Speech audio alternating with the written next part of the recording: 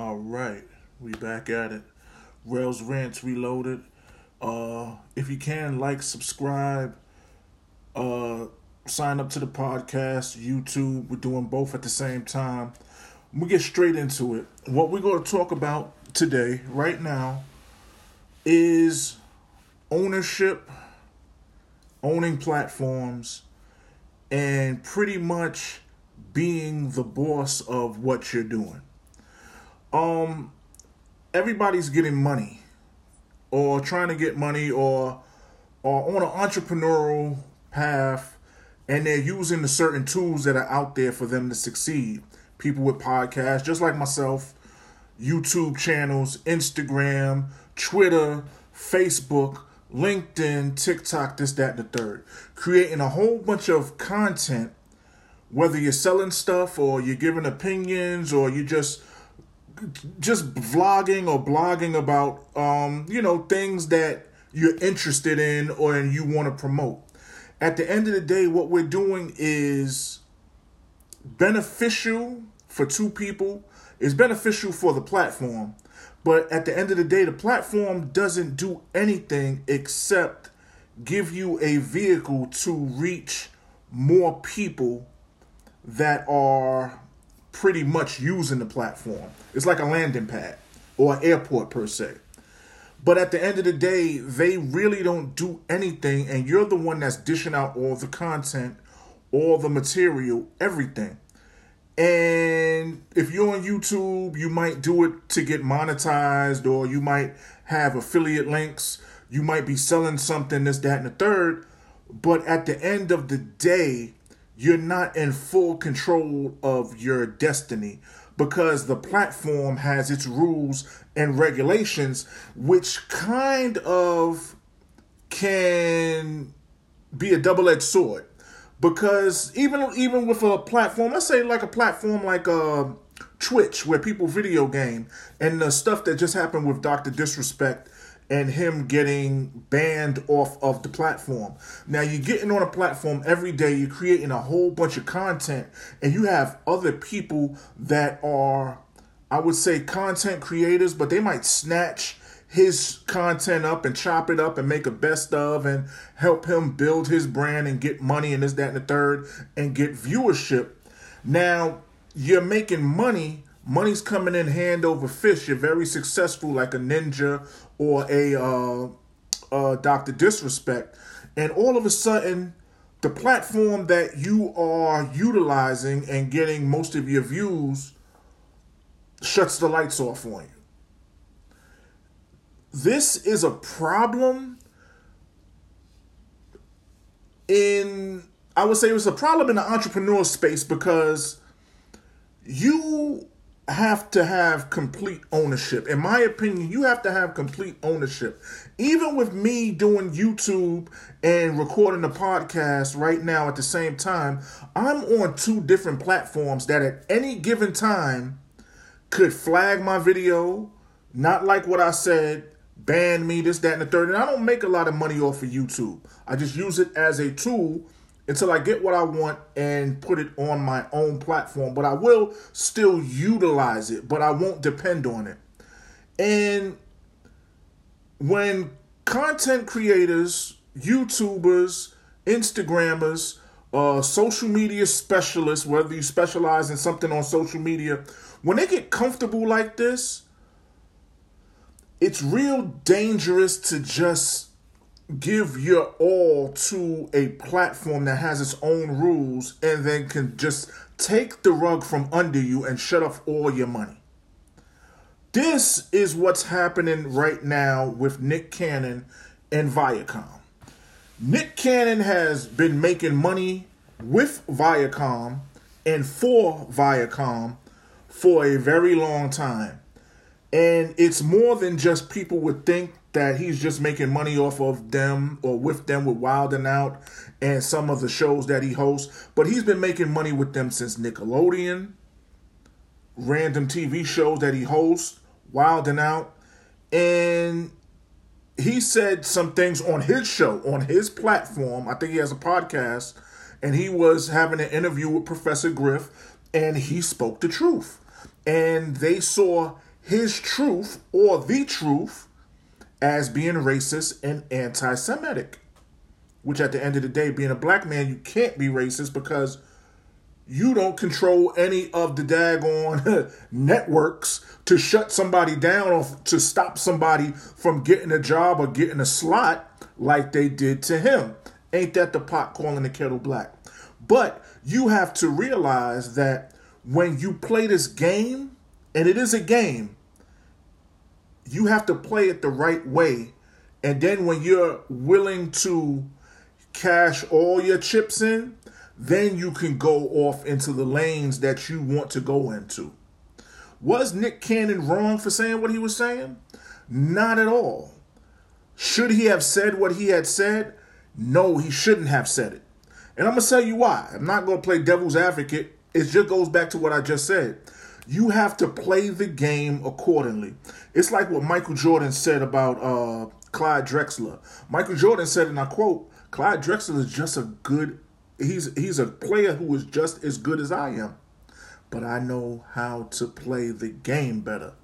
And when he said that, it had nothing to do with basketball. It's rules to this shit.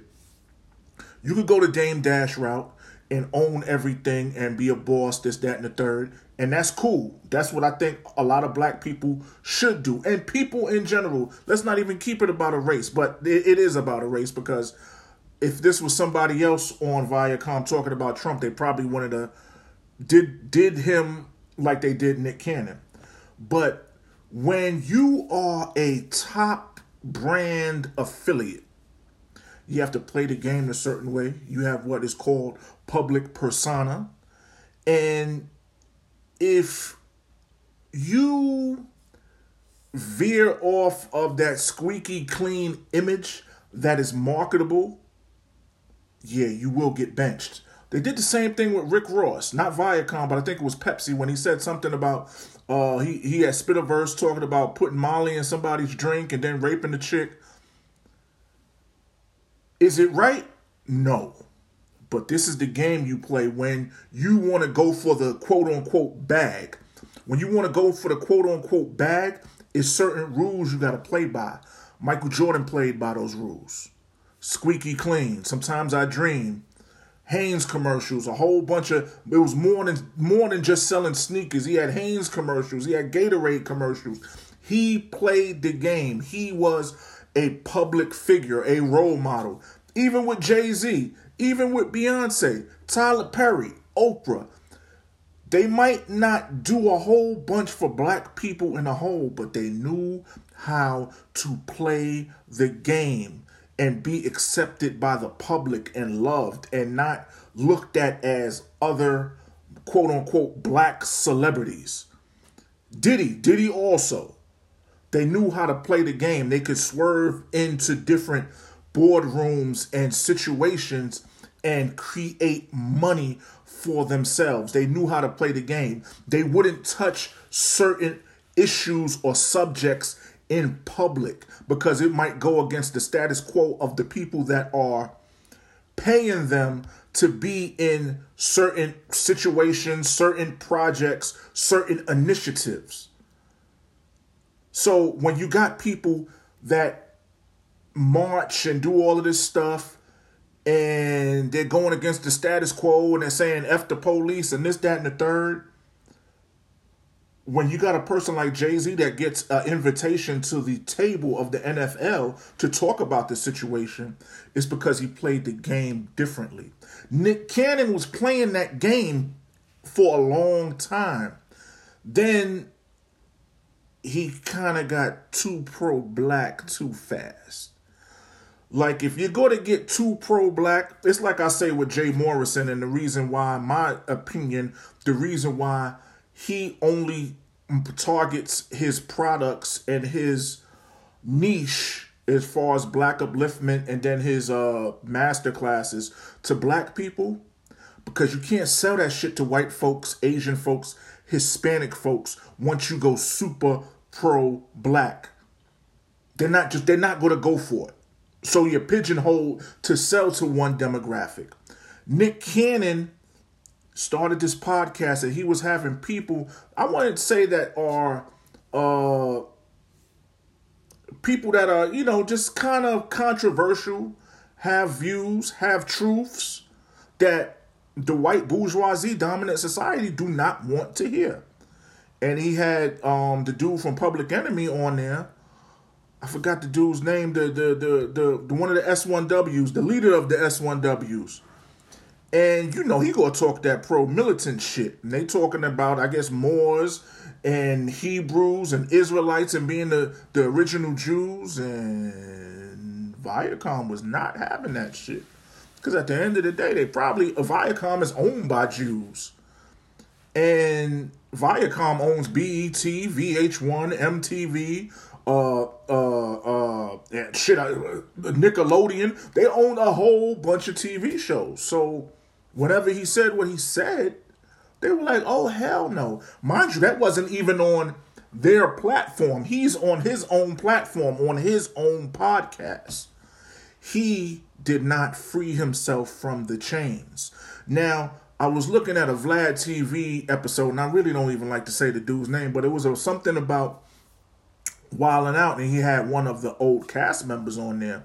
And the cast member was saying, like, yo, Viacom was, and the whole question was, why didn't he go back to a second or third season of Wilding Out, this, that, and the third? And he was like, yo, Wilding Out was the porn and was the fluff, like the fluff girl. If you know what porn is, in the porn game, they got a fluff girl, somebody that gets you hot or whatever. They were the fluff girl for different TV shows. So if Viacom had a TV show on VH1 and the ratings wasn't that good, they would take Wildin' Out, they would take it off of BET and put it on VH1 right before the new show goes on. He was like, they did that many of times to boost the ratings because people go to watch Wildin' Out. And then if you're just watching Wildin' Out, you got 3-4 consecutive episodes. After that, they'll put one of their new shows on prime time, and then you're sitting in the house looking at that. He said they did that shit around 4 or 5 times and was not trying to give these folks more money. It's like, okay, we are warming up every show that you have that is not hot and making it hot and bringing the viewership in.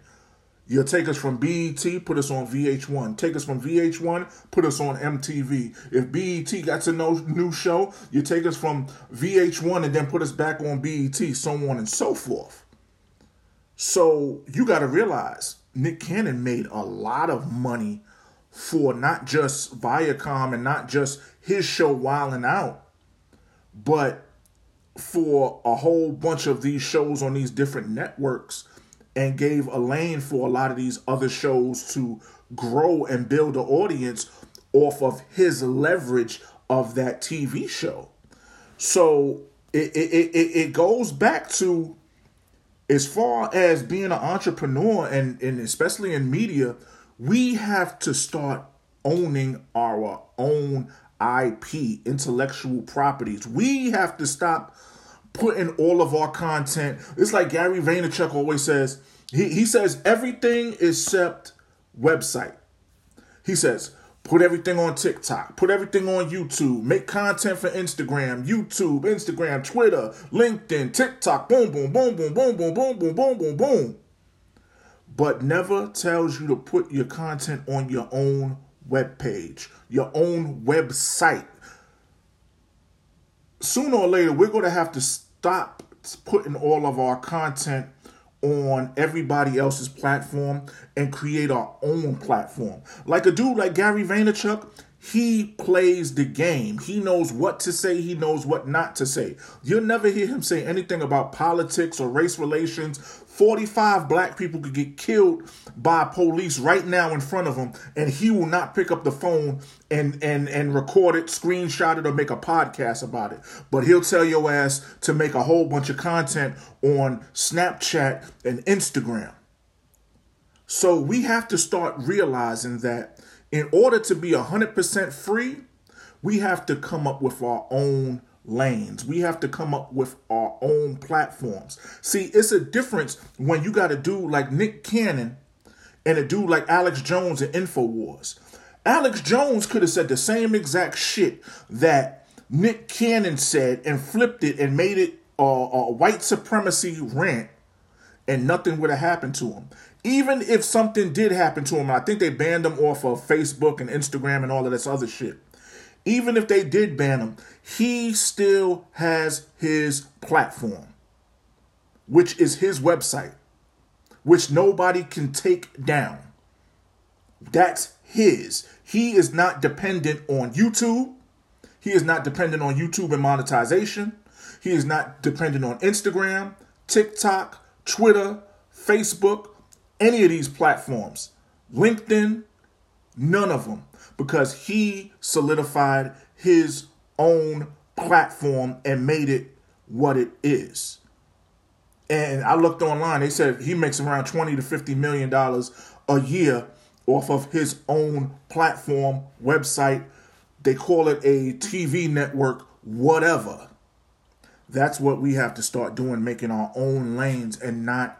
It's all right to leverage, but we can't go all in with these platforms, because once you say some shit that the status quo does not agree with, you're going to get banned, you're going to get flagged, your money's going to get cut off. You can have a good long run, because a lot of these dudes just don't flip overnight. They might do 2, 3, 5, 10 years of going constantly on YouTube videos every day, Instagram videos every day, Twitter videos every day, pics, content, blogs, vlogs. And then you start to build up traction and you start to get comfortable. Then one day you get wacky and you say, you know what? All gay marriage should be banned. And all of a sudden everybody gets in an uproar. You start getting strikes and they shut you down.